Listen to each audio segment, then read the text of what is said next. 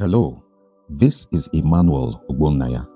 Galatians chapter 5, 22 to 23 says in the King James Version, "But the fruit of the Spirit is love, joy, peace, long-suffering, gentleness, goodness, faith, meekness, temperance.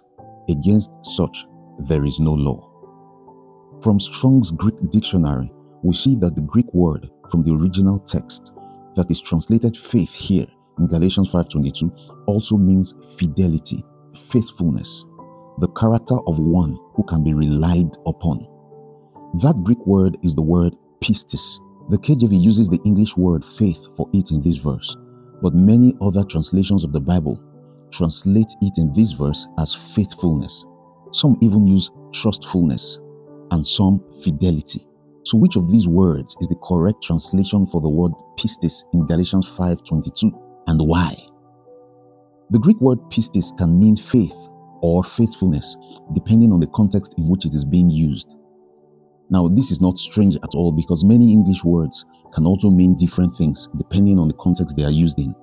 For example, the word fire can mean a literal flame that burns, or it could also mean a strong driving passion, and that all depends on the context in which it is being used.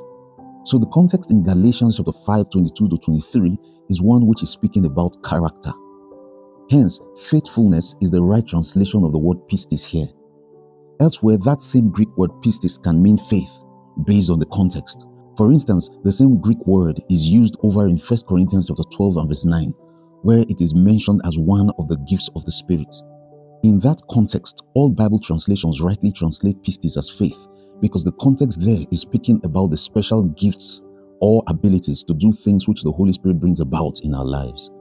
Galatians 5:22, however, is speaking about character, and therefore cannot be speaking about faith, but faithfulness, because character cannot be gifted, character cannot be imparted, it can only be grown, it can only be developed.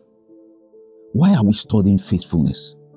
Out of all the 9 expressions of the fruit of the Spirit, why are we zooming in on faithfulness? It's because we seem to have a drastic shortage of faithful people in our day. Listen to what Psalms chapter 12 and verse 1 says. It's a prayer of David. I'm reading out of the New Living Translation. It says, "Help, O Lord, for the godly are fast disappearing. The faithful have vanished from the earth." Here, David is calling out to God for help because of the lack of dependable people. You know, it appears as though we are living in the very same day in which David found himself. As a matter of fact, our time even seems to be worse. So, by the grace and the mercy of God, since I'm a co-laborer with God, I can do more than just praying. I can plant the seed that ensures I will see the harvest of faithfulness in the lives of men. And then, while I plant, I will pray like David did. God willing, we'll pick it up from here in our next conversation, where we shall begin to delve into the meanings of the word faithfulness and then see from the scriptures what it really means to be faithful.